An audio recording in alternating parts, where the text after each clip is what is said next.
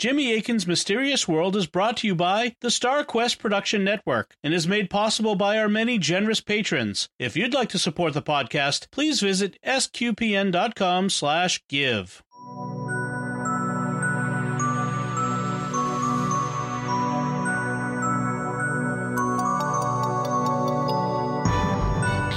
You're listening to episode 274 of Jimmy Akin's Mysterious World, where we look at mysteries from the twin perspectives of faith and reason. I'm Dom Bettinelli, and I'm joined today by Jimmy Akin. Hey, Jimmy. Howdy, Dom. This is an episode that we recorded a few months ago to thank our patrons at patreon.com/StarQuest for their generosity in making this and all our shows at StarQuest possible. We gave them early exclusive access, but now we're sharing it with you to show you one of the benefits of being a patron. Jimmy, what are we going to be talking about today? We're going to be talking about John Keel and the Ultra-Terrestrials, which is not a rock group.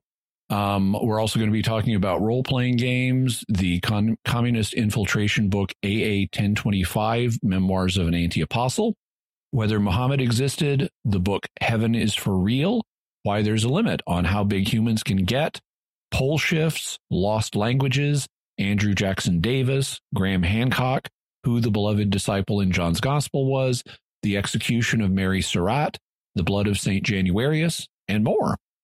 Excellent. All good questions. So, folks, please enjoy the show. Our first question comes from Teresa Mutafis. She writes, "Hi, Jimmy. I've been reading a lot of John Keel, and while his thoughts can't totally be reconciled with a Catholic worldview, I do find some of his ideas about the origin and purpose of so-called ultra-terrestrials makes a lot of sense.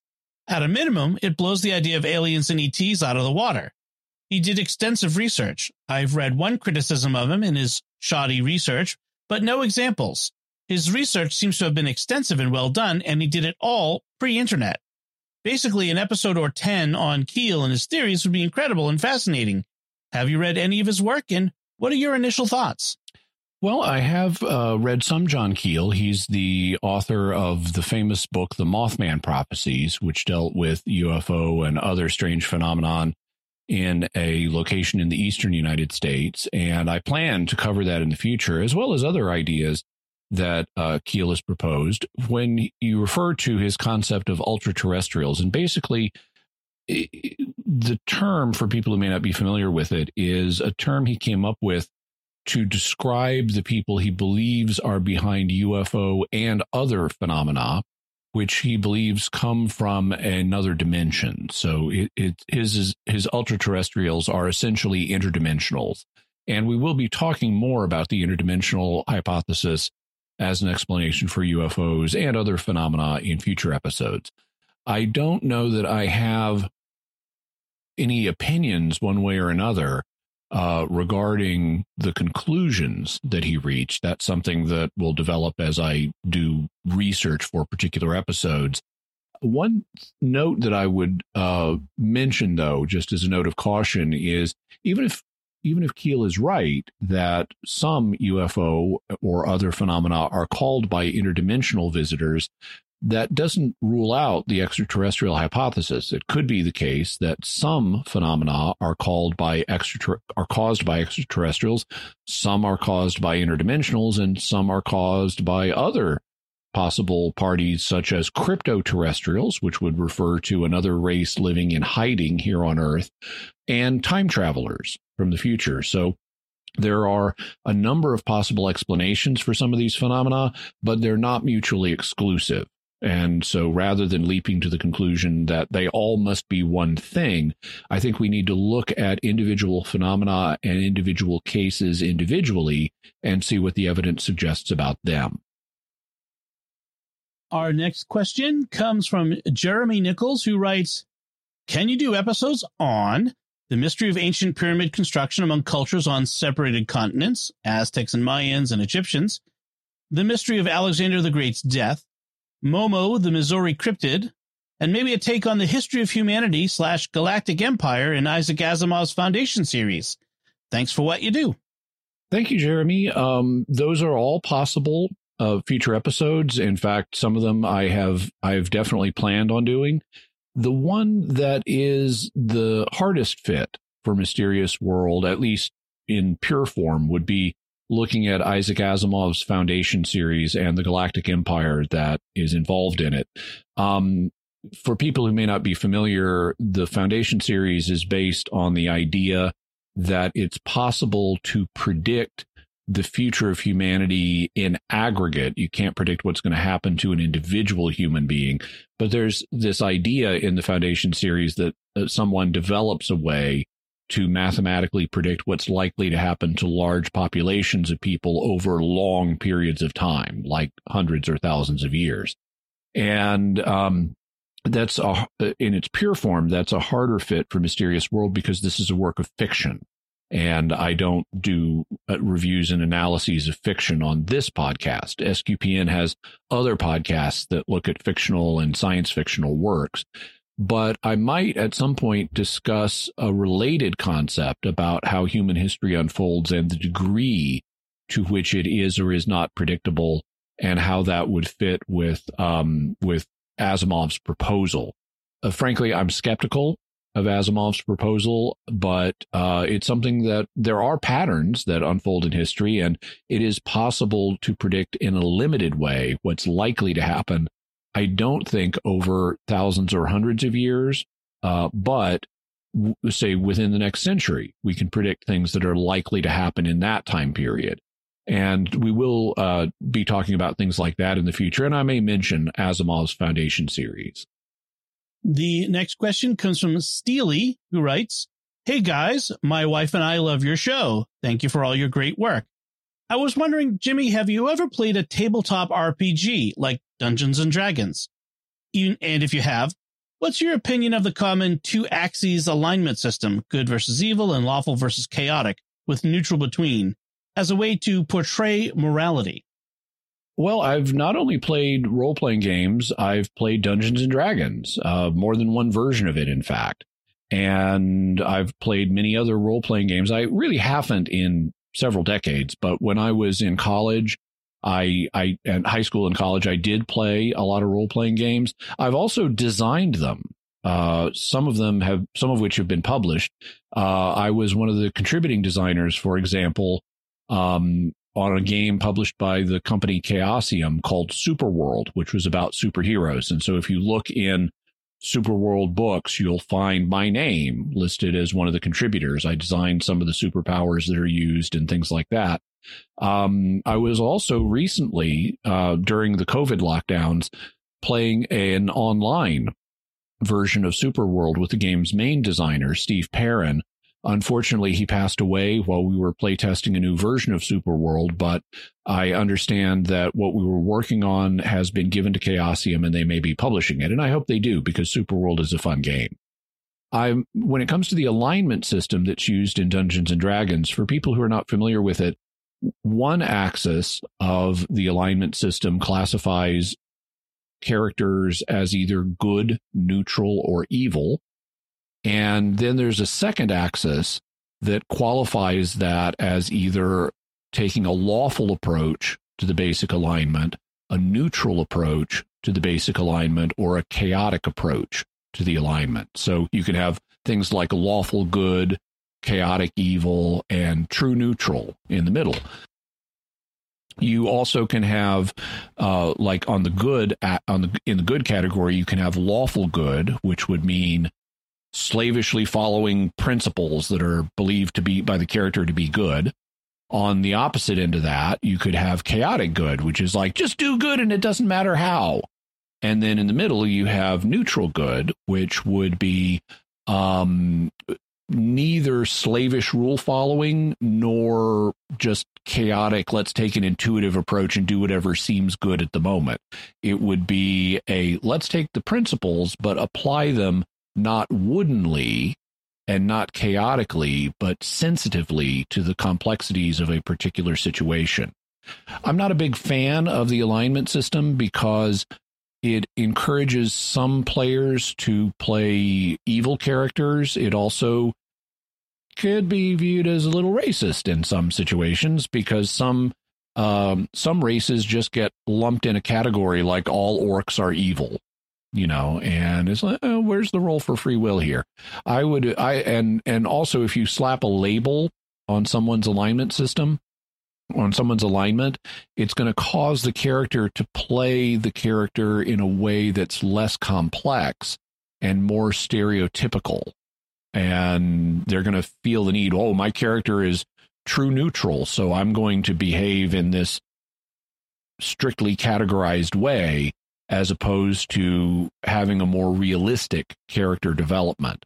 So I'm not a huge fan of it, but if you were to classify me on the 2-axis alignment system, my alignment would be neutral good.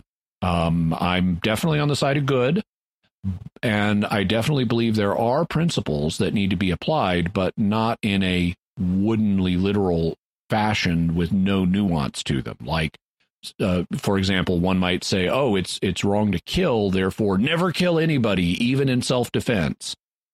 Well, that's an unnuanced version of the don't kill ethic, and I don't have unnuanced versions of ethical principles. I take them very carefully and apply them to situations. On the other hand, I'm not chaotic. A chaotic good position on the killing ethic might be, oh, just kill anybody that your intuition says needs to be killed. And it's like, no, we need more than just intuition if you're going to actually take life. So I would take principles like the self-defense principle and apply it, and I could envision killing in some situations, not a never kill and not a kill anybody that seems reasonable to kill, but we need to think through the principles in a careful way using critical thinking, and I would interpret that as being a neutral good position. All right, and our next 2 questions are related, so I'll read them one after the other. The first one comes from Father Jeff Horton, who asks, is AA 1025 authentic? Its provenance raises all kinds of red flags for me, but I know that some take it seriously, and I have to admit that there are days it looks legit. And then Jared also asked, I started reading the book AA 1025 with the understanding it was supposed to be based on a true story. After reading for a while, I came to the conclusion that there's no way it could be true, since someone surely would have been able to trace the individual in the memoirs, given the high profile of the individual. I did a little research, found nothing, got disgusted, and stopped reading the book. Is there any chance you've come across this story before and know whether it's true or not? Thank you. Oh, yeah, I've come across AA 1025 before. In fact, I have a hard copy of it. It was published by Tan Books in several decades ago. I'm not sure if they still publish it. The book's full title is AA 1025, The Memoirs of an Anti-Apostle. And in the narrative of the story, there's a French nurse who has like a patient come into a hospital after a car crash, and and he dies, and she finds this diary on him that describes his mission as a communist infiltrator to infiltrate and subvert the Catholic Church. We'll have a link to where you can read AA 1025 online. It's not a very long book, and it is not based on a true story. It carries, now there's all kinds of evidential problems with it, like, so who is this nurse and what is the hospital, and can we verify the existence of this alleged communist agent, and more than that. But lest people be confused, the book actually carries a notice that a lot of people overlook that explicitly says it's a work of fiction. And so it's not a real thing. It's not a real story. It's an imaginative tale that was made up by a French writer. And the book acknowledges that. It's not trying to, at least if you read the whole thing, including the notice, it's not trying to be a true story. It's an imaginative work. And we will be doing a look at it in a future episode. All right. Then our next question comes from Marie Lamb, who writes, Hi, Jimmy and Dom. I love the show. Was Muhammad a real person? I was surprised to find out that some scholars debate whether he actually existed. Also, what is Islam? Thomas Aquinas and others just thought it was a heresy of Christianity. Is this true? From what I understand, there is much disagreement regarding the origin of Islam. I expect this is highly controversial, and I don't mean to offend. I just would like a rational take on it. Thank you. So Islam would not be a heresy. The way heresy is defined, it is a post-baptismal rejection of a dogma of the church. And even though Muslims do reject various dogmas of the church, they ain't baptized. So they're not Christians. It is a different religion. There is some controversy about the early events in Islam and some of the things that happened, and is this story about Muhammad true or is it not true? And there is legitimate debate about those things. There are indications that some passages in the Quran may be based on Christian literature that has been rewritten from a Muslim point of view. And those are subjects of legitimate scholarly debate. However, scholars do not debate the existence of Muhammad. That is not a scholarly opinion. I know of no reputable scholar who doubts the existence of Muhammad. I'm aware of an individual named Robert Spencer who I've spoken with and was quite friendly with, and he wrote a book questioning Muhammad's existence, but that's Robert Spencer's opinion. He's not a scholar of the history of Islam. He's not part of the scholarly community in that way.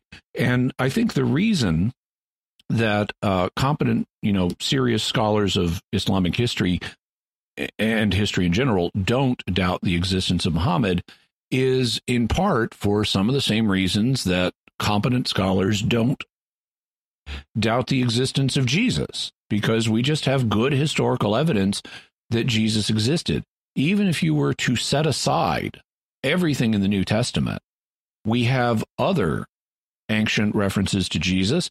We also can simply deduce Jesus's existence from the early history of Christianity, because what happens in early Christianity, every religion wants to appear as ancient as it can, because in religion, antiquity conveys authority. If this is something that's been around for a long time, it gets more respect than as a religion than it's something that was just newly invented.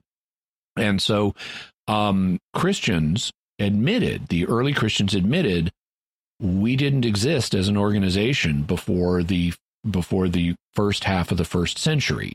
Now they would say we're the fulfillment of Judaism, and Judaism goes way back, but we're the fulfillment of Judaism, and that fulfillment only began with the birth of Jesus Christ about the year 3 or 2 BC. And he didn't begin his ministry until the late AD 20s. He was crucified in AD 33, and the church grew from there. But what you then find, so Christians admit they don't go back farther than that. But by the mid-first century, Christians are all over the place. You look at Paul's letters and Luke's book of Acts, and Christians are in multiple places all across the Roman world. They've even made it to the capital of the empire, to Rome itself. And so you just see, and you can document this from other early Christian sources as well, outside of the New Testament, within 100 years, there are Christians all over the Mediterranean basin.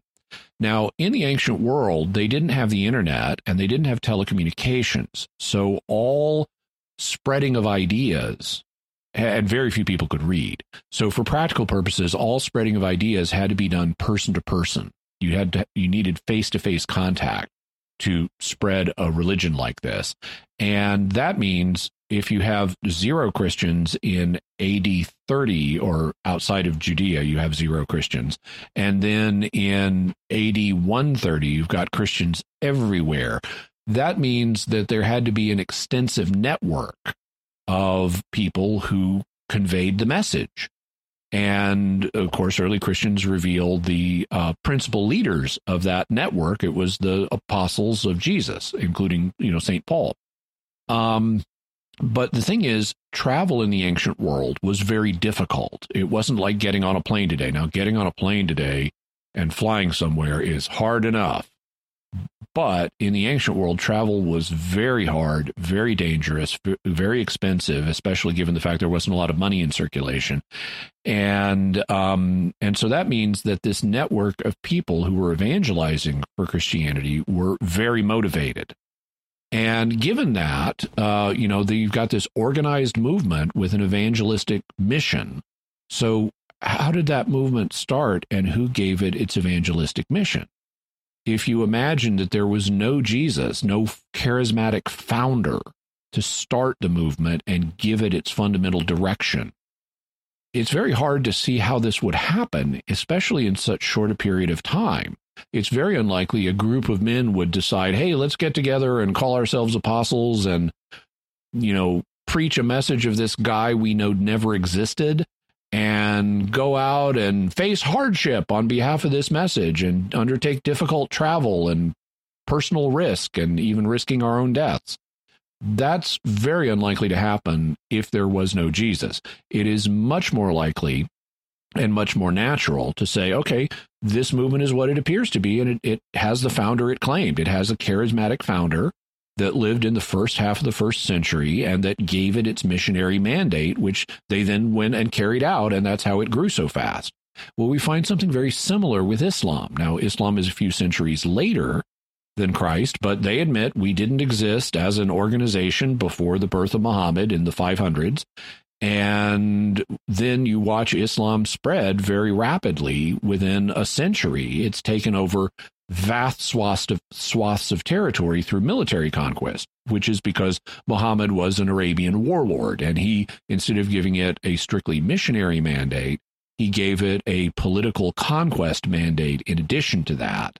And so you can, just like you can deduce the existence of Jesus from this rapid spread of the early church, you can deduce the existence of Muhammad as a charismatic founder from the rapid spread of Islam as a political entity. And so I consider, and all competent scholars I'm aware of consider, Muhammad's existence historically certain. And nevertheless, there are some people, like I mentioned, Robert Spencer, who have questioned it.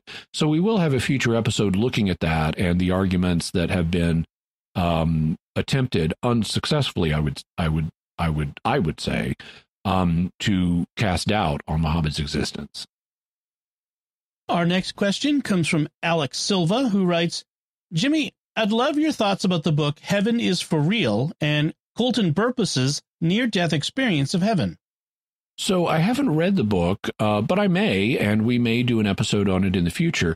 Based on the reports, it sounds like Colton came back from his near-death experience, which is described in the book, with veridical information, meaning information that he didn't know at the time of the near-death experience, but that he learned in the afterlife and then was verified as being correct once he was revived. Examples of that include his mother had a miscarriage before he was born of a sister, and he came back from his near-death experience knowing about his miscarried unborn sister who he'd never been told about.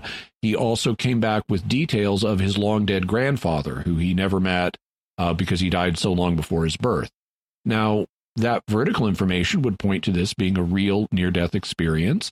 Of course, it depends on the reports in the book being true, and I haven't investigated them to this point. It also wouldn't mean that everything he came back and reported was correct. People can misperceive things, they can misunderstand things, they can accidentally misreport things, especially, if you're a child, you don't have a super big vocabulary or cultural background to draw upon in understanding what you experience. So we'd want to be careful, even if this is a real experience, we'd want to be careful in interpreting it. We will have a link to where you can get some information on the book Heaven is for Real. And by the way, I want to mention that this is not the same book as another similar one, which is called The Boy Who Came Back from Heaven by Alex Malarkey. The Boy Who Came Back from Heaven, you could confuse it with Heaven is for Real because it also involves a young boy who had a near-death experience and came back, and then they wrote a book about his near-death experience. The Boy Who Came Back from Heaven, though, is a different guy. And it's important to recognize that because the boy who came back from heaven is fabricated. And the boy himself admitted that. Basically, if I understand correctly, his father wanted to write a book about this and sort of pressured his son into talking about this near-death experience. And The Boy Who Came Back from Heaven became really popular, especially in evangelical circles. but later the boy and his mother admitted this was fabricated. So beware of the boy who came back from heaven, but such charges have not, so far as I'm aware, been made regarding heaven is for real. So heaven is for real is the more possible one, and the boy who came back from heaven is an admitted hoax. Our next question is from Andy Fischherter, who writes, this is a follow-up question to your episode on giants. Jimmy said, and I've heard it said elsewhere, that humans can only get so big. My question is, why? T-Rexes were 12 to 15 feet tall. Giraffes and other dinosaurs, not that a giraffe's a dinosaur, are taller than that, although mostly neck. I guess I'm wondering about the physics of height. Fantastic job on all the episodes. Keep up the great work, and God bless. So there are several reasons why humans can only grow to a certain size. One of them has to do with gravity and the way it works on land animals. You'll notice we have things like whales in the sea, which are crazy big. Some of them are just crazy big. You don't see any land animals that big, and that's because in the sea, you have the buoyancy of water, so gravity doesn't hit you the way it does on land. But gravity hits you stronger if you're on land. You're not being buoyed up by water, and that puts more stress on the systems in your body. That's why if a whale beaches, the whale is in real trouble because it's not designed to deal with gravity. It's designed to float. And so a whale that's beached has all kinds of extra stress on its body, and it can die from being beached. So because humans are smaller, we can survive better on land. Our bodies are not as big, so they're not as heavy, so not as much stress is put on things like our bones. And there's a limit to how big human bones can grow. They're not, a foot thick. We don't have, arm bones or leg bones that are a foot thick that would enable us to stand 50 feet tall, despite the movie Attack of the 50-Foot Woman. Also, the human circulatory system is only designed to pump at a certain strength. So, your heart has to shove blood all the way around your body and get it to every living cell in your body. And our hearts are only a certain size. They can only pump a certain amount, and they won't pump blood effectively past a certain distance. If you want a fictional element of that, depiction of that involving a giant human, rather than watching Attack of the 50-Foot Woman, watch The Amazing Colossal Man, because it actually deals precisely with this issue. There's an astronaut named Glenn, if I recall correctly, who gets irradiated and he starts growing, but his heart isn't keeping up with the rest of his body. And so he begins to progressively suffer more effects because his heart can't effectively pump blood to other parts of his body, and he eventually goes crazy as a result, presumably, of oxygen deprivation to the brain, and he eventually would die if he kept growing and without his heart growing proportionally. But that's how humans work, and so the strength of our bones and our muscles, and especially our heart muscle, in being able to pump blood around the body is limited, and that's why we can't grow past a certain size. Other animals like giraffes and T-Rexes are different. They have different body compositions. They have different muscle strengths. They have different bones than we do. And so it is possible for other creatures to take their basic framework and be bigger than us, but our framework is not designed to scale up that way. It's my understanding that for a lot of people who grow, like extremely tall people, yep, often the cause of a shortened lifespan is that heart circulation issue, I guess, right? Heart circulation. They can also suffer from brittle bones because of the stress on their bones that aren't scaled up right to handle that kind of load. Okay. Our next question comes from Joseph Gosser, who writes, "Hi, Jimmy and Dom. I have a friend who's recently become very concerned about an imminent polar shift disaster. I've never heard of this before, but would love to hear your thoughts.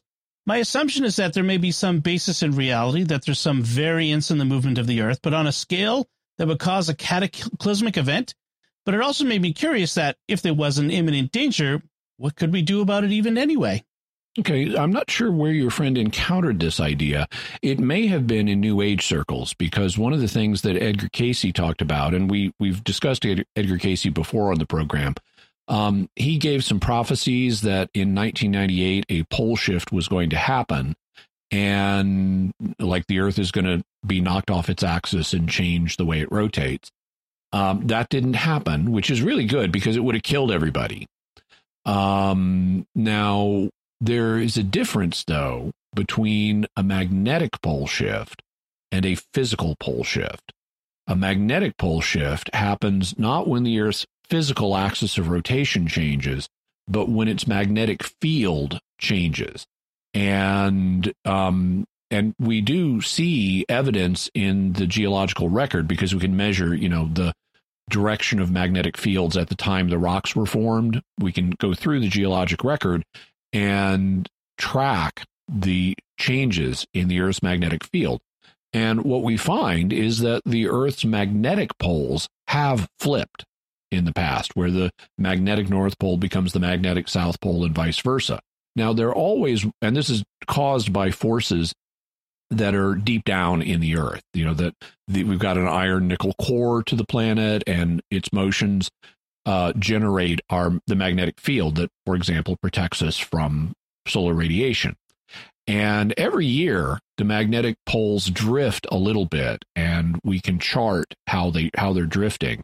They also vary in strength, and one of the things that has been found is before a pole flip, the magnetic field tends to decrease and even seemingly go to zero, and then when it comes back, the poles are different. So the alignment that used to be north-south is now south-north. The thing is, okay, we have a little bit of evidence that we might at some point in the relatively soon geological time frame have a magnetic pole shift. The Earth's magnetic field has been decreasing a little bit, if I recall correctly, and so that could be a sign that maybe sometime in the next 1,000,000 years we're going to have a magnetic flip. But that's not really anything to worry about. There have been many magnetic flips, and life is still here. There weren't mass extinctions that were associated with these magnetic reversals. It would inconvenience our technology, but we just reprogram our technology so that north is south and south is north now. It wouldn't be a big deal in the long term. It would cause some temporary problems, but it's nothing, not a civilizational threatening disaster to worry about. So that's magnetic pole shifts. What about axial pole shifts, where the Earth physically shifts off its axis? Well, we don't have evidence of that happening on any kind of cyclical basis. So far as is known, there probably has only been one such event, and it happened way, way back in Earth's history, more than 4 billion years ago. You may notice, so if you look at other planets in the solar system, with the exception of, I believe it's Neptune, they all pretty much have axes that are perpendicular to the plane of the ecliptic. The ecliptic is the plane that the planets orbit the sun in. And if you draw a vertical line through the ecliptic, most of the planets have rotational axes that are pretty close to that vertical line. There are a couple of exceptions. One of them, as I said, I believe is Neptune. The other is Earth. Earth has a rotational axis that is tilted 23 degrees off of vertical from the ecliptic. And that's why we have seasons. That's why it's warm in the northern hemisphere in the summer months, June, July, August, and it's cold warm in the northern hemisphere in June, July, and August, and cold in the southern hemisphere in June, July, and August. So that's why we have white Christmases here in the northern hemisphere, and they have green Christmases in the southern hemisphere. It's because of that axial tilt. And Earth, with one other exception, is unique in having an axial tilt that big. So what caused it? Well, the theory is that originally Earth was quite a bit smaller, and then it was struck by another body that was about the size of Mars, and that collision ended up forming the present Earth-Moon system. So us down here on the planet Earth and our sister planet, the Moon, formed out of this collision between the proto-Earth and this Mars-sized body that's called Theia. And so it was the Theia impact that not only formed the Earth-Moon system, but also knocked the Earth 23 degrees off vertical. And so that appears to be the only axial pole shift of any note in Earth's history. And yeah, that would be very dangerous. If there was any life on Earth at that time, it was probably killed and had to come back in another form. But there is no evidence of that happening. And Earth is huge. It weighs gadzooks number of tons. And the Newton's first law of motion is inertia. Something's going to continue doing what it does unless something interferes with it. And so Earth has all of this angular momentum causing it to turn around that 23-degree angle. And it's so massive that it would require a massive amount of force, like another Mars-sized impact, to change the Earth's rotational axis. And fortunately, we have good telescopes now. We can see all of the near-Earth bodies in the solar system. I mean, there are a few small ones we're still chasing down, but there are a few asteroids that might hit us and cause problems in the future, but nothing the size of Mars is heading our way. So we don't have to worry about an axial pole shift. And like you said, there's nothing we could do about it if it were to happen. I was going to mention that. Yeah, we couldn't do anything anyway, so your friend shouldn't worry about it. No sense worrying about what you can't do anything about. We'd like to take a moment to thank our patrons who make this show possible, including Sean M., Mark C., Catherine B., Dave T., and Victor C. Their generous donations at sqpn.com/give make it possible for us to continue Jimmy Yakin's Mysterious World and all the shows at StarQuest. And you can join them by visiting sqpn.com/give. Jimmy Yakin's Mysterious World is also brought to you by Great Lakes Customs Law, helping importers and individuals with seizures, penalties, and compliance with U.S. customs matters throughout the United States. Visit GreatLakesCustomsLaw.com. And by Deliver Contacts, offering honest pricing and reliable service for all your contact lens needs. See the difference at DeliverContacts.com. Our next question comes from Frank Rezek, who writes, "Hi, Jimmy and Dom. I was wondering if you might discuss some of the history of lost languages. Why were they forgotten? What kinds of knowledge are lost to us because of it? What are some words that are still hanging around today? What might the next lost language be? Thanks for your great work.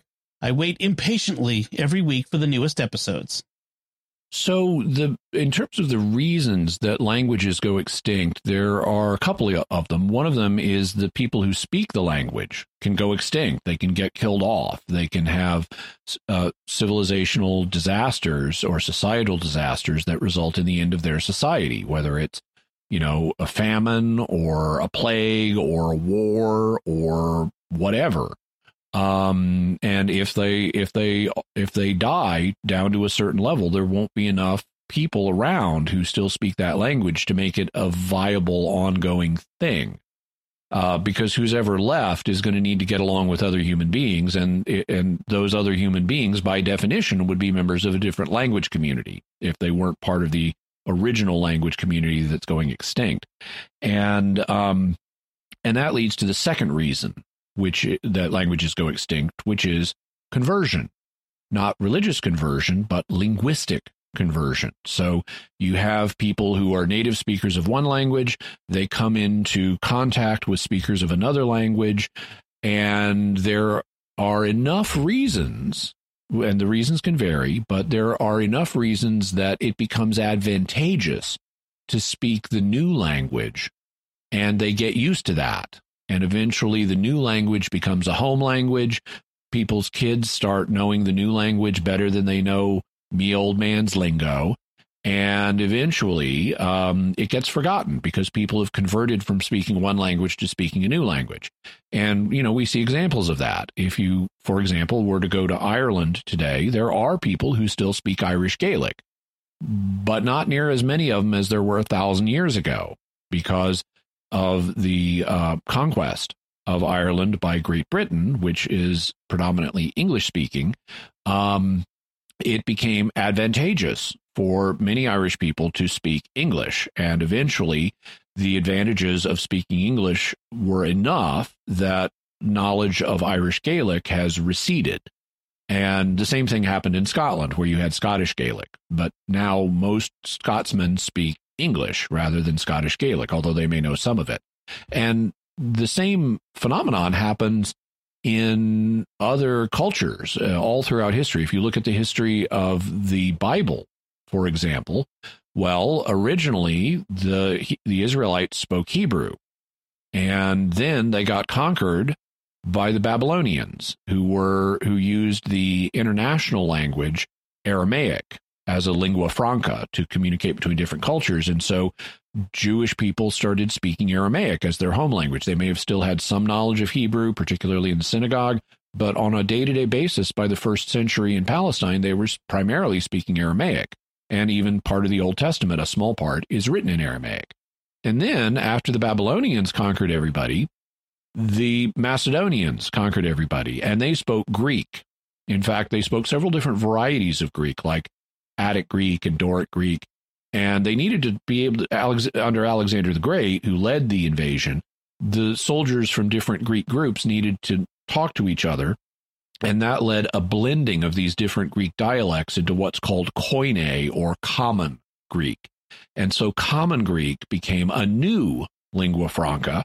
It was used for commerce and government and things like that. Even the Romans, who spoke Latin, were speaking Greek a lot too for commerce and government.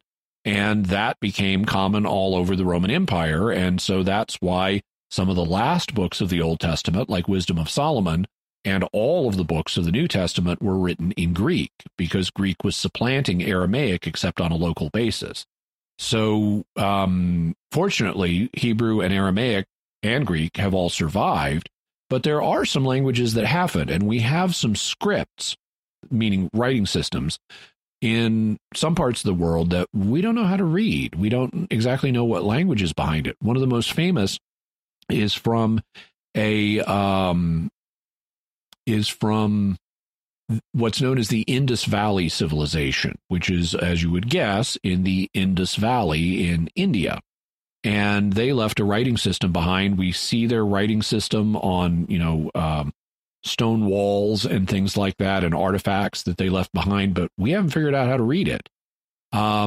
So there's information there that is inaccessible to us. That information has been lost because even though we have their writing, we don't know how to read their writing at this point. There also are words that survive from lost languages. One of them is Etruscan. The Etruscans were a group of people who lived on the Italian peninsula. And before the rise of the Latins, they had their own language and their own culture. And eventually the Latins gained political and social power, and Rome began to dominate. And the Etruscan language was not entirely, but substantially forgotten. But we do still have some words in Latin that we can tell are of Etruscan origin. And we know some Etruscan, but not the whole language. In terms of what's been lost, most of the knowledge in the ancient world has been lost, but that's not because of languages being lost. It's because most of the knowledge in the ancient world was preserved orally. And we don't have people who know that anymore. It's been forgotten because of the limitations of human memory and the transmission of information across centuries in oral means. Also, in much of the world, writing materials are non-permanent because of, for example, the moisture level. The reason we find so much writing in ancient Egypt is because it's a desert, and the dry sands preserve writing materials, like, if you have a big trash heap containing ancient manuscripts, the papyrus and the parchment will survive in that dry, arid environment. But in most of the world, paper rots. And so it hasn't been the loss of the language that has cost us the knowledge. It's the fact that the writing materials decayed over time. And unfortunately, newer copies of them were not made, so we don't have a lot of ancient writings anymore. There are certain ancient writings I would love for us to have, especially a 5-volume work called Expositions of the Logia of the Lord by the late 1st and early 2nd Greek writer Papias, who wrote he interviewed eyewitnesses of Jesus' ministry and basically wrote what looks like a 5-volume commentary on the Gospels. Man, I would love to have that. And it reportedly survived as late as the 1400s. It may still survive and be in a library somewhere and just hasn't been cataloged yet. That's my hope, because or maybe we'll find a copy of it in Egypt. I would love to have that. That would be awesome. But unfortunately, there is a lot of lost information, but primarily not because of the loss of languages. Languages are being, in terms of what's the next one that's going to be lost, I really couldn't tell you. The languages that get lost are the small ones that are spoken by only a handful of people. And there are bunches of those. There's like 6,000 languages or something like that right now in the world, most of which are spoken only by a tiny fraction of people. Tiny number of people. And with the rise of a global culture, with telecommunications in the major languages like English and Spanish and Chinese and Russian, it becomes more and more advantageous for the tiny number of speakers of these vanishing languages to convert and adopt one of the major languages so they can have commerce and intercourse, business intercourse and communication with the larger language groups. So there are efforts to preserve languages that are fading, but it's a race against time. And one of the nice things is that you can always, a lost language can be rediscovered, like we did with the Rosetta Stone, where we didn't know, we thought Egyptian was lost, and that helped us find it again. So that's it. But unfortunately, Rosetta Stones are hard to come by. We haven't got one for the Indus Valley civilization yet.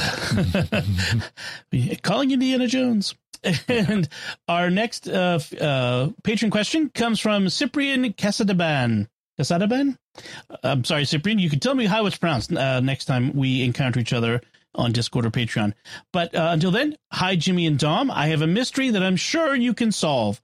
Whatever happened to mysterious headlines?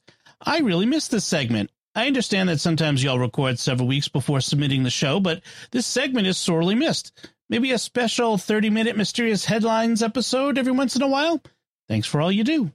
Well, thank you, Cyprian. I like doing mysterious headlines, too. Newer listeners to the show may not know what we're referring to, but in the early days of the show, we did have at the end of the show a segment called Mysterious Headlines, and I would share usually 2 or 3 headlines that had been recently in the news, often that were connected with the mystery I was investigating. And I eventually had to stop doing it because it took time to find those stories and to sift through. Now, there are certain sources that I would read regularly, like I have a science feed that I read every day and see what's in it. And I would draw on that science feed for a lot of these. There are also certain mystery-related feeds that I would consult when looking for mysterious headlines. I don't necessarily, without the headlines, I don't necessarily read them every day, but I would check there. And it just took time. And as the scripts became longer and more complex, and we started to do bigger mysteries and cover them in more depth, the research needs for the main part of the show became greater. And I just didn't have the time to do the research needed for the mysterious headlines. And so we ended up dropping that. The same thing basically happened to Mysterious Feedback, where if you go back and listen to early shows, we'd have feedback at the end of every episode from a recent episode. But with me being the researcher writer for all of this, it just became prohibitively difficult for me to do that. And so what we did was we asked for a volunteer to be our feedback coordinator. And Rob Leonardi very kindly volunteered for that. And so now he collects the feedback. And rather than trying to sequence it at the end of every show, because the shows have gotten longer, and I don't want to make them longer still, we occasionally do a bonus episode that is all mysterious feedback. I don't know that I would want to do episodes that are all mysterious headlines, but I could see a return of mysterious headlines as just little brief things like 2 or 3 links that we mention at the end of every show, if we had a mysterious headlines coordinator. So if anyone is interested in doing that, I can explain the process of how I would gather the headlines and what kind of headlines are appropriate. And the headline coordinator could, draft a list of headlines for me to choose from, and then I could select the ones that I think would, work best. And we could potentially restore that segment of the show, but it would require someone who was interested in doing the work. And, we couldn't pay anything for that, but as part of doing the work, you'd get exposed to a lot of interesting, mysterious stories, whether they end up on the show or not. And you would also qualify for a Mysterious Irregulars shirt, which is an exclusive just for folks who help us out in ways like that and volunteer for the show. So it would be very, very nice. If you'd like to volunteer, just send an email to the feedback@mysterious.fm email address. Our next bit of patron question comes from Ian Wilson, who writes, "Hello, Jimmy and Dom. I'm a historian working on my dissertation, so my question is about my research.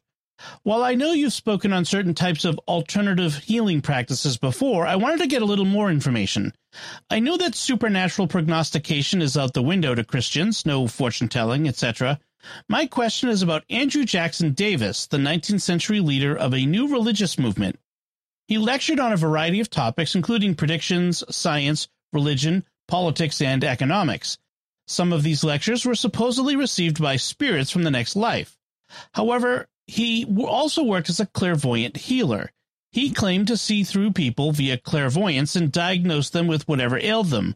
Then he prescribed a variety of remedies. Largely, these diagnoses were not communicated to him via spirits.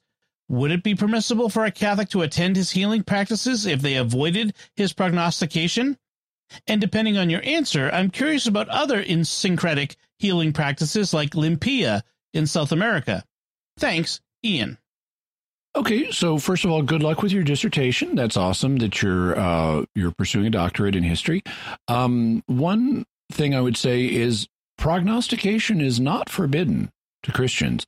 There are certain methods of trying to learn about the future that are not appropriate for Christians, but as the Catechism points out, God can reveal the future to his prophets and to saints. So there are people who get supernatural information from God or from angels that can tell us what's going to happen in the future, like what happened in the Fatima apparitions that we've talked about on the show before. They correctly predicted the assassination attempt on John Paul II decades later, and also a nuclear war that could be and was averted by consecrating Russia to the Immaculate Heart. In addition to supernatural knowledge of the future, there's also preternatural knowledge of the future, which would be obtained by psychic means. And as we talked about, for example, in episode 105 and 106 on Aquinas and the occult, Christian thinkers, including doctors of the church like St. Augustine and St. Thomas Aquinas, believed in what we would today classify as psychic powers, including precognition. Now, Aquinas would explain them in ways consistent with the Aristotelian science of his day. We wouldn't explain them that way today, but he believed that humans could, by human nature, receive. So this is a psychic power. It's not supernatural. It's natural to humans. He believed humans could naturally receive impressions of what's going to happen in the future. And that was, among other things, his explanation for precognitive dreams that people have. He referred to it didn't have to happen in dreams, but it often does. And modern parapsychological research has confirmed that. In fact, Louisa Rhine did a study of different kinds of spontaneous psychic experiences, and she found that of precognitive experiences, 60% of them involved realistic dreams, whereas when it came to telepathic and clairvoyant experiences, only 19% of them involved realistic dreams. So there's a much higher percentage of precognitive experiences that involve realistic dreaming. But it can happen in other circumstances. And Aquinas referred to this. He didn't call it precognition because that word is of modern origin. It began in after the birth of modern parapsychology. But Aquinas called it natural prophecy to distinguish it from the supernatural prophecy that God gives. And there's some similarities and differences between natural and supernatural prophecy. You can go back and listen to episode 105 and 106 it's especially the latter episode where we talk about Aquinas' views on that, but you can check that out. We will have a future episode on Andrew Jackson Davis. I am familiar with him. We'll also have a link for people who are not familiar with him to learn more about Andrew Jackson Davis. I haven't done a careful analysis of his work. I mean, I'm familiar with it in general terms, but I haven't done a careful analysis of his work. If he's diagnosing or healing people, unless you've got evidence that he's doing it by demons, it would not be and you have to have actual evidence. You can't just leap to the demon hypothesis, because the ability to heal people would be a form of psychokinesis, which happens to be another psychic ability that Aquinas believed in. It was his explanation for why the evil eye could harm people. And so he also believed in psychokinesis, and we have good evidence today of psychokinesis happening, including influence on living systems like healing. And so if Andrew Jackson Davis was doing something that was purely natural, it wouldn't be in principle wrong to use it. On the other hand, that doesn't mean there are no danger signals here. And not having done a careful study of Andrew Jackson Davis yet, I can't comment in a general way on what he did. I can only note the principles that would be applied in considering a case like his. When it comes to other healing practices, like you mentioned, the South American practice, Limpia, I know a little bit about it. You know, it's essentially a form of folk healing and includes emotional healing, but I haven't studied it yet. I would note that there can be genuine therapeutic effects that are from folk medicine that can be legitimate. That's how we got aspirin. Aspirin is essentially a compound we developed that's similar to a compound found in willow bark. And so before the development of aspirin, people would take willow bark to deal with, things like headaches. And it's still legitimate to take willow bark now, even though it originated in folk medicine.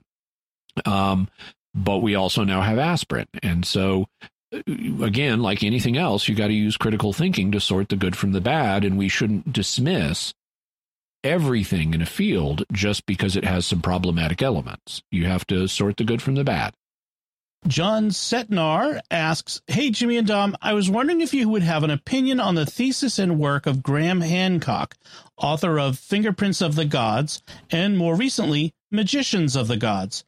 A related documentary on Amazon Prime is Builders of Ancient Monuments. Are you going to eventually cover this topic in an episode of Mysterious World?" Yeah, we may indeed cover Graham Hancock and his archaeological theories in a future episode. He's regarded by most scholars as, well, the great majority of scholars as being a pseudo-archaeologist. He's promoting ideas that the great majority of the archaeological community believes do not correspond to the actual archaeological evidence.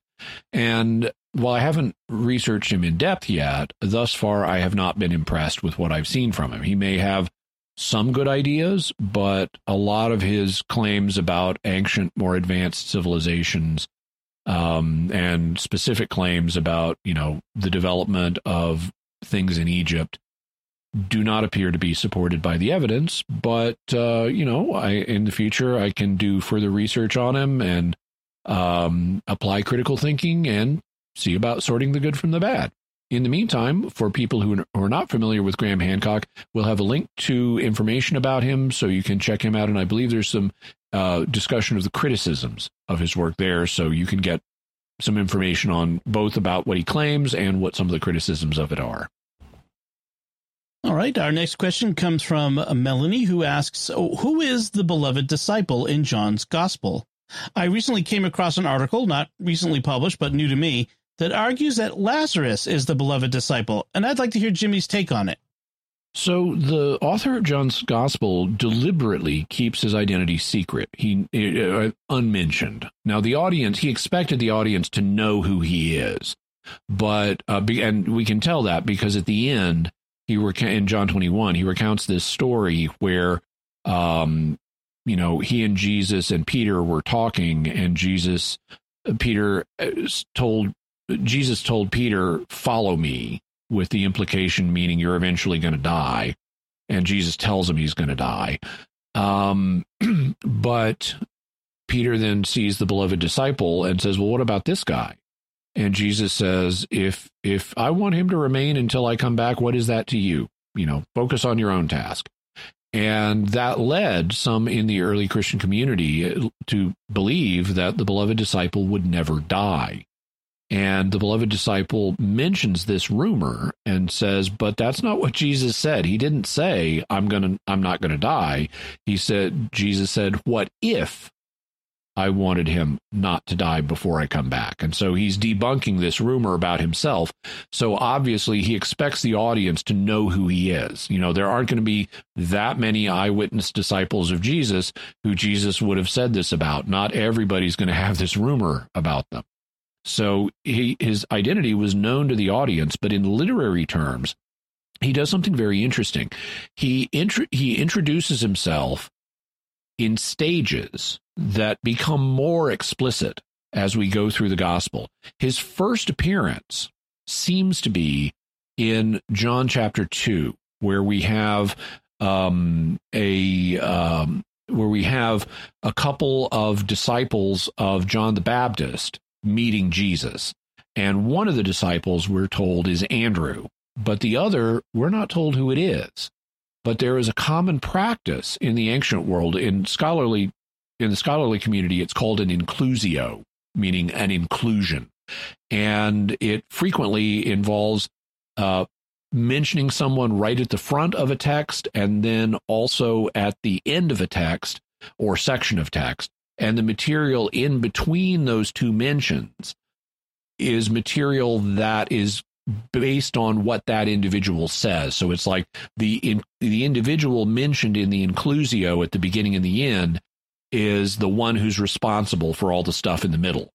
And so this is one way if John explicitly signals himself as the author at the end, and it looks like that unnamed disciple along with Andrew is a reference to himself at the beginning, saying, I'm the one responsible for all of this. I'm the witness to this material.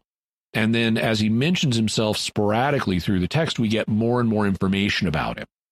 Like we learn he's the one who was laying closest to Jesus at the Last Supper, and he knew the high priest personally and so forth. But he never says who he is. And so even though the audience knew it, it leaves us in a bit of a quandary, and people have tried to deduce who it is. The most popular theory, at least in much of church history, is that he's John, son of Zebedee. But there are some problems with that. John, son of Zebedee, was a Galilean fisherman. Why would he personally know the elite high priest in Jerusalem? That's not really plausible that a backwoods fisherman who is described in the book of Acts as being an illiterate. I mean, it says that Peter and John were agrammatoi, unlettered. They at a minimum, that means they were not educated, but taking it literally, it means they couldn't read, at least at this stage in their lives. They would have had to have other people read to them, and thus also write on their behalf. They would have used scribes, which everybody did if you were an author back then. it's very unlikely that an uneducated backwoods fisherman is going to know the pinnacle of Jewish society personally, the Jewish high priest. It's obvious the disciple had been over to the high priest's house multiple times because the maid knows the beloved disciple. The doorkeeper maid knows who the beloved disciple and lets him in, but does not let Peter out. Does not let Peter in until the beloved disciple intercedes for Peter. So he's someone who hangs out, and the beloved disciple doesn't look like he's from Galilee. He looks like he's someone who lives in the Jerusalem area and is personally part of the elite and is known to the high priest, goes over to the high priest's house all the time, and is let in by the high priest's staff because they recognize him. None of that sounds like what you'd expect of a Galilean fisherman. Also, if you study the appearances of the beloved disciple in the Gospel of John, they're in and around Jerusalem. John's Gospel spends very little time in Galilee. It's centered around Jerusalem, and that would be consistent with the idea of the beloved disciple being a member of the Jerusalem elite. It would also explain why he's able to write and be an author of a gospel with actually pretty good Greek. So could that be Lazarus? Well, this has been proposed. This is one of the theories, and there's at least a little bit of a basis for it, because in John chapter 11, where we encounter the raising of Lazarus, Jesus weeps at Lazarus's tomb before he raises him. And the people who are witnessing this comment on, see how he loved him.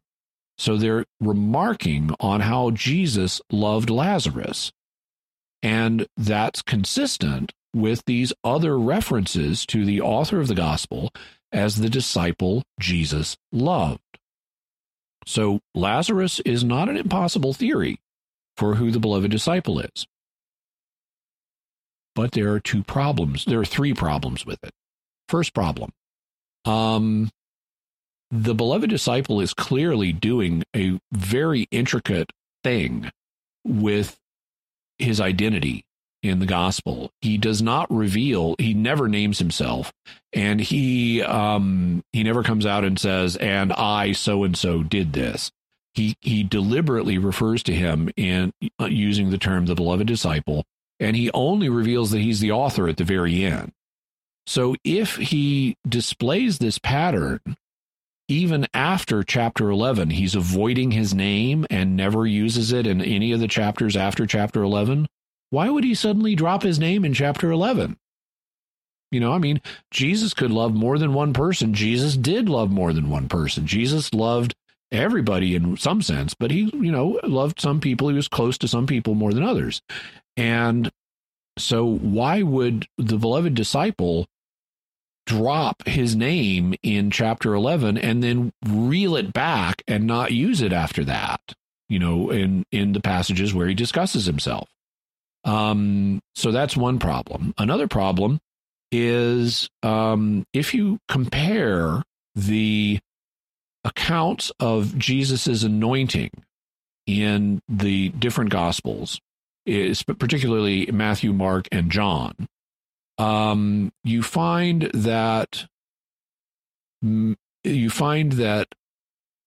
anointing occurs in Mark 14 in the house of Simon the leper, but the anointing in John occurs with Mary, Martha, and Lazarus. So it would sound like that Mary, Martha, and Lazarus were the children of Simon the leper. And that could also explain why none of these three individuals are mentioned as being married. Especially adult women, you would expect Mary and Martha to have husbands, and they would be known by their husband's name. It would be, Mary, the wife of Aristion, and Martha, the wife of Dositheus, or things like that. And you'd also have a mention that they're the sisters of Lazarus, but they're not. And so it looks like they're unmarried. And the same thing may be true of Lazarus, although it wouldn't be necessary that his wife would be mentioned. But if he was married, why isn't she mentioned in the account of his raising? Why isn't she there at the tomb weeping? Why isn't there news of her beloved husband being restored to her by Jesus's efforts, just like the widow of Nain has her son restored to her by Jesus's efforts? So it looks like Lazarus isn't married either. And if these three people were the kids of a leper, that would explain why they didn't have a lot of marriage offers. They might even have leprosy themselves, although that's not mentioned in the text. But even being the son of a leper would diminish their marital prospects in ancient Hebrew society. And so supposing that to be the case, if Lazarus was a leper or the son of a leper, is he going to be admitted to the household of the high priest, who has to remain ritually pure at all times? Is he really going to be coming in regular contact with someone who's from a contaminated household that's going to make him ritually impure and be in such frequent contact that the staff knows who this person is and just lets him in without any? So have you had any leprosy outbreaks lately? That's a problem for the Lazarus theory. Final problem I mention is, why is this known as the Gospel of John?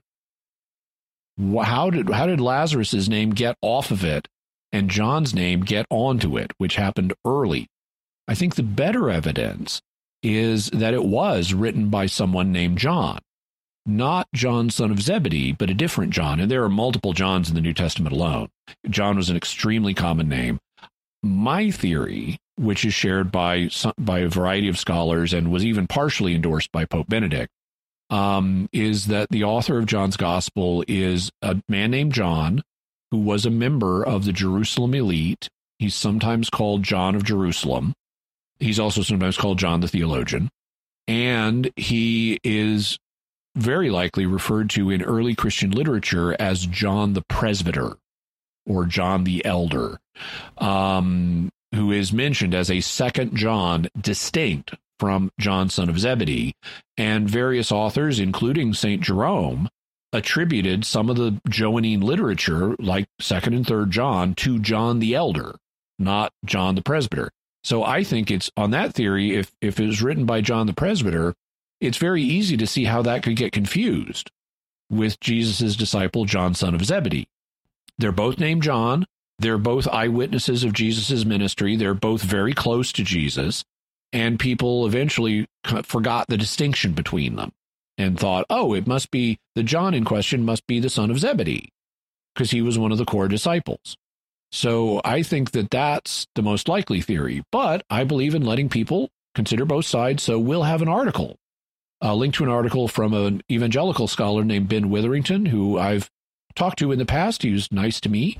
And he is an advocate of the Lazarus hypothesis. So you can check that out. And now someone needs to write a science fiction novel or political thriller called The Lazarus Hypothesis.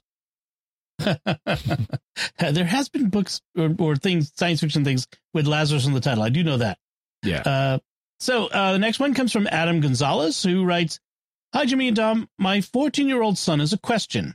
If he had a time machine and was able to go to all of the Sunday masses and holy days of obligation for the upcoming year within a month and a half, 2 masses a day, could he take the rest of the year off from going to mass?"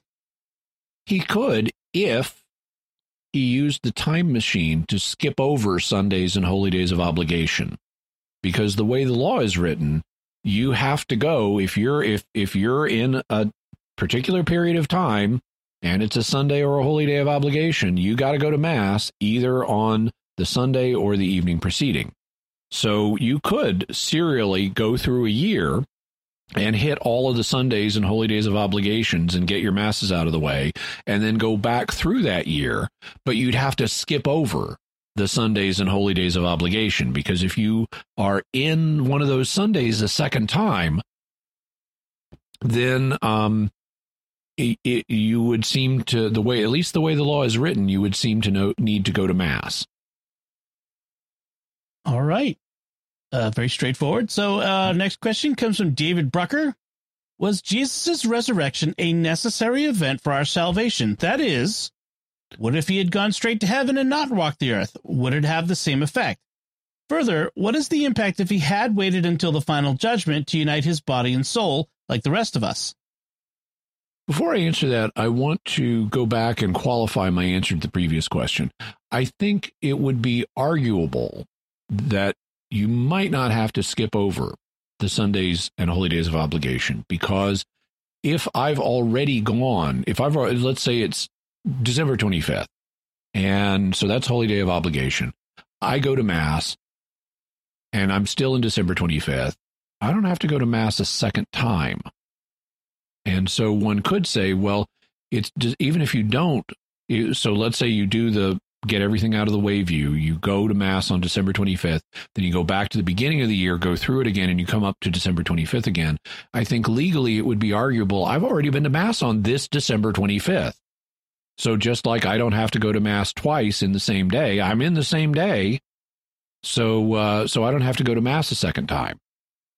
Jimmy, to add to that, sorry, if even in something that's not involved time travel, if I went back across the international date line, if I've already done December 25th and then go back across it on December 26th to back to December 25th again, I wouldn't have to go to Mass again, right? Similar? I think that would be similar, but I'd want to think about that more. So Thank you for springing unsuspected scenarios on me while I'm answering. You're welcome. But no, that's good reasoning. I mean, that's a useful situation that could help us tease out the legal principle here. So I think it's arguable. I think you could probably argue it both ways. I'd have to do more thinking in order to develop a settled opinion. So, to get to David's question, was Jesus' resurrection necessary for our salvation? What if he had gone straight to heaven and not walked the earth, so he would die and then just go to heaven? Would it have the same effect? Further, what is the impact if he had waited until the final judgment to unite his body and soul like the rest of us do? Well, the answers are going to be, it depends on how God chose to set things up. God could have redeemed us without Jesus going to the cross at all. St. Thomas Aquinas points out that the means of our redemption is entirely up to God. He's omnipotent. He can do it any way he chooses. He could just snap his fingers and say, you're all redeemed. So the answer will really depend on how God set the rules up and which ones he chose to put in place. And that's something we have only limited knowledge of. We don't know all of the reasons why God chose to do it the way he did, or what all the rules exactly were. We know that by doing it this way, God redeemed us, but we don't know what the limits of that are, or what else what hidden qualifiers there are in there. We do have at least some indication that Jesus's resurrection was directly involved in our redemption. In Romans 4:25, Paul says that Jesus was raised for our justification. And you could take that different ways, but if Paul means that literally, that would mean Jesus needed to be raised, or Jesus's resurrection at least did result in our justification. And so you could say, well, maybe we wouldn't have been justified, or at least not justified until the end of the world when Jesus got raised like everybody else. So that suggests that in our timeline, the resurrection was directly involved in our salvation.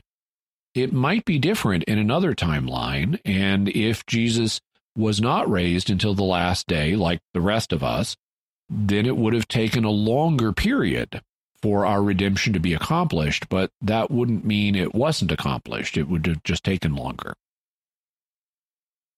All right, and then our next question comes from Mike M., who writes, was Mary Surratt wrongly convicted of being a co-conspirator of the Lincoln assassination?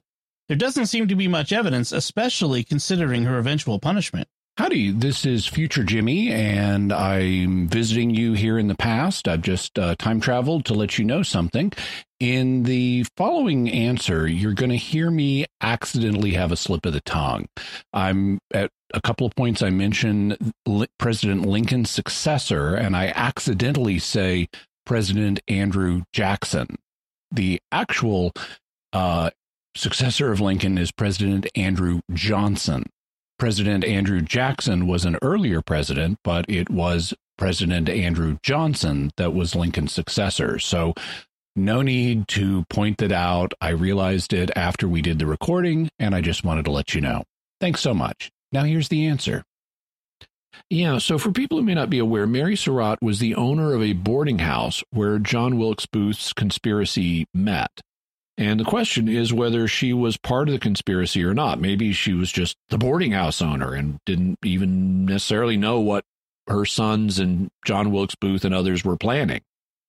There certainly has been criticism of what she did, saying the evidence in her case was thin. Also, she was like the first woman ever executed in American history, and there were critics at the time, even some who thought she was guilty, who said we shouldn't be executing her. And there were appeals that were presented to President Andrew Jackson to give clemency in her case and commute her sentence. And he apparently, now he later said he didn't do this. He said he never saw the appeals, but other people said, oh no, he saw the appeals. He orally in front of me refused to sign the appeals and said she was the viper that kept the nest where the conspiracy was hatched. And so there are different accounts of exactly what President Jackson did. Having said that, we will be covering the John Wilkes Booth anti-Lincoln conspiracy and possibly other anti-Lincoln conspiracies, because there were several in future episodes. It's been a long time since I looked closely at the Booth conspiracy, and I need to do further research into the Mary Surratt case and the case against her. And as I do that research, I'll be able to develop more of a definite opinion about Mary Surratt. Right now, I don't have a settled opinion. I try, as people know on the show, not to have settled opinions before I've researched something, although I may give my suspicions. And I understand that there are reasons why some have questioned whether Mary Surratt was actually involved in the conspiracy and whether she should have been executed. But we'll go into that in more detail in the future, and for now, we'll have a link to where you can read more about Mary Surratt and her execution.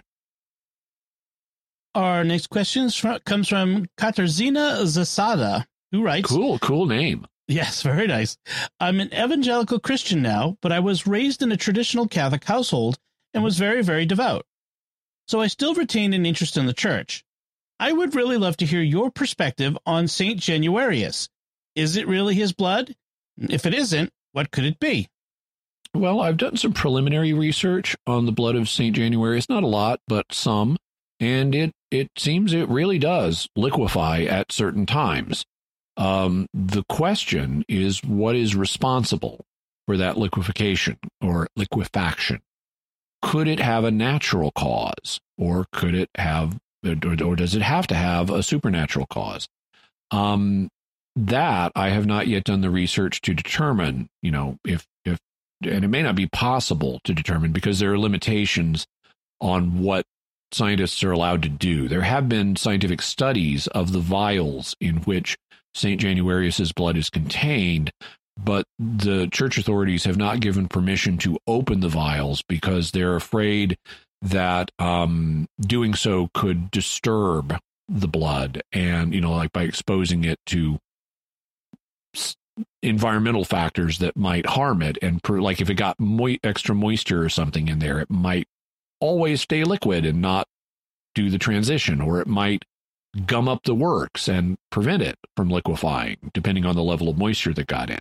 So they've required the scientists to study the vials through the glass, and you can do a significant amount through the glass. You can use a microscope, you can do spectroscopy, but you can't do as much as you could if you could open the vials. So I don't know if it's possible to determine the exact cause of the liquefaction of St. Januarius's blood, but we may do an episode on this in the future, and we'll have a link for people who would like to read about it, to information about St. Januarius. And also, you may want to check out episode 220 that we did on Eucharistic miracles. It doesn't cover St. Januarius's blood, but it does cover similar blood and tissue-like miraculous phenomena. So I'd suggest that to you, and thank you very much, Katarzyna. for your support, and to all the patrons for their support. Happy to help out with the questions, and glad that you enjoy the show, and always happy to hear from y'all. We hope you've enjoyed this Patrons Question show. Jimmy Akin's Mysterious World is only possible because of the generosity of our patrons on Patreon. If you'd like to support Jimmy Akin's Mysterious World and have your questions answered on a future show for patrons, go to sqpn.com/give. And as like said before, you can find links to Jimmy's resources from our discussion on our show notes at mysterious.fm/274. So that's it from us. We'd love to hear your theories about any of the patron questions that Jimmy answered. You can do that by visiting sqpn.com or the Jimmy Akin's Mysterious World Facebook page, sending an email to feedback@mysterious.fm, sending a tweet to @MYS_world, in the StarQuest Discord community at sqpn.com/discord, or by calling our Mysterious Feedback line, 619-738-4515. That's 619-738-4515. And I want to say a special word of thanks to Oasis Studio 7 for the video and animation work they do on Mysterious World. They do video, animation, and design work, so if you have a need for those things, check them out. Go to their website.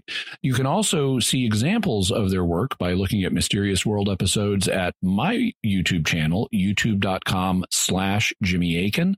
And if you're an audio listener of the program, I'd really encourage you to go there, because I think the video adds a lot, including special things that we do to help, graphics and things to help communicate ideas better.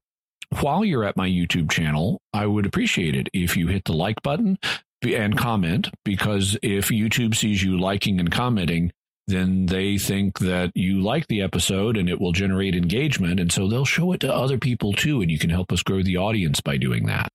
Also, I'm trying to grow my channel, and we recently passed 40,000 subscribers. We're working our way towards 50 now. That's the new goal. So I'd appreciate it if you subscribe and hit the bell notification so that you always get notified whenever I have a new video up, whether it's a Mysterious World video or one of the apologetic videos I do. So, Jimmy, what's our next episode going to be about? Next week, we're going to be begin taking a two-part look at modern reincarnation research. We first discussed reincarnation back in episode 93 and again in episode 94. And we focused on the famous Bridey Murphy case precisely because it's historically the best known case here in America. However, many listeners wanted to hear what I'd have to say about modern reincarnation research, and I promised we'd eventually do episodes on that. So that's what we're going to do next.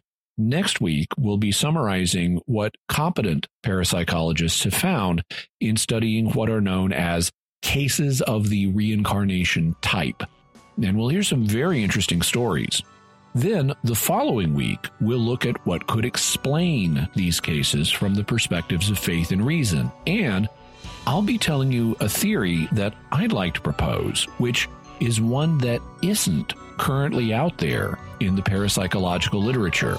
It's a new theory, and you won't want to miss that. Jimmy Akin's Mysterious World is also brought to you in part by Rosary Army, featuring award-winning Catholic podcasts, rosary resources, videos, and the School of Mary online community, prayer, and learning platform. Learn how to make them, pray them, and give them away while growing in your faith at rosaryarmy.com and schoolofmary.com. And by Tim Shevlin's personal fitness training for Catholics, providing spiritual and physical wellness programs and daily accountability check-ins. Strengthen yourself to help further God's kingdom. Work out for the right reason with the right mindset. Learn more by visiting fitcatholics.com. And by The Grady Group, a Catholic company bringing financial clarity to their clients across the United States, using safe money options to produce reasonable rates of return for their clients. Learn more at gradygroupinc.com.